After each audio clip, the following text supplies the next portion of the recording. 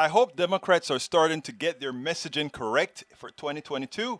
For any failures that they now have documented evidence that they simply need to point and say, Republicans' intent is to make sure nothing gets done for you. I ran across this article in Common Dreams with a video that everybody needs to listen to. The article was titled, In Leaked Video, GOP Congressman Admits His Party Wants Chaos and Inability to Get Stuff Done. Check this out and then we'll take it on the other side. So the bigger question though is, what is there that is bipartisan hope? Like where we could get involved? Is there anything? I mean, I think that depends a little bit on what comes out of the Senate. I mean, in the House, no.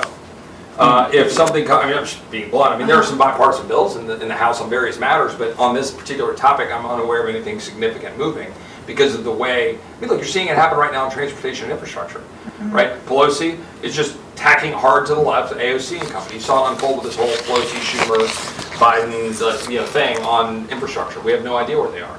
So it's going to be dependent on the Senate and what Senator Scott is able to work out with whatever coalition he can get to 60, as long as 60 is the number, which is obviously something to question.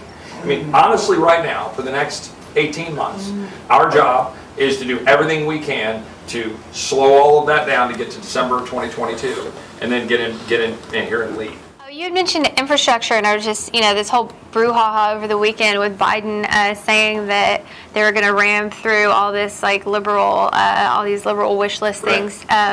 Why are y'all going to vote for that? Are you going to vote for the one bill if they're going to put all this other stuff in a bill that they just ram through without any bipartisan?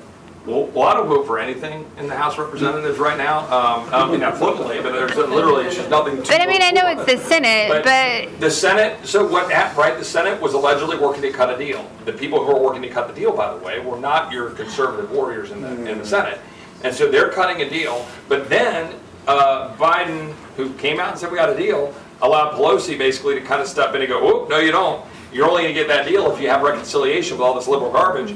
And then Biden said, "Oh, okay, yeah," and then kind of backed away from the deal. Then he kind of came back away from the veto threat, so nobody knows what anybody's going to do right now. That's the thing. This is the problem. I actually say, thank you, Lord, 18 more months of chaos Confusion. and the inability to get stuff done. That's what we want. I agree. And as you can see, Santorum agrees. 18 months of chaos is what he wants. 18 months of not doing anything for all of you who expect your government to work for you, so they intend on stopping progress for you. Make sure 2022 counts.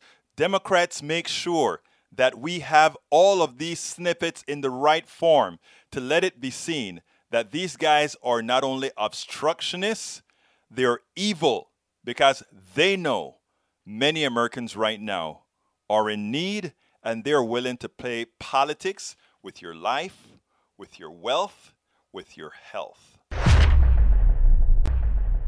We spend a lot of time deconstructing the news, trying to parse it into a form that everybody can understand. We try to find those little nitpicks where it flies above the fray, etc.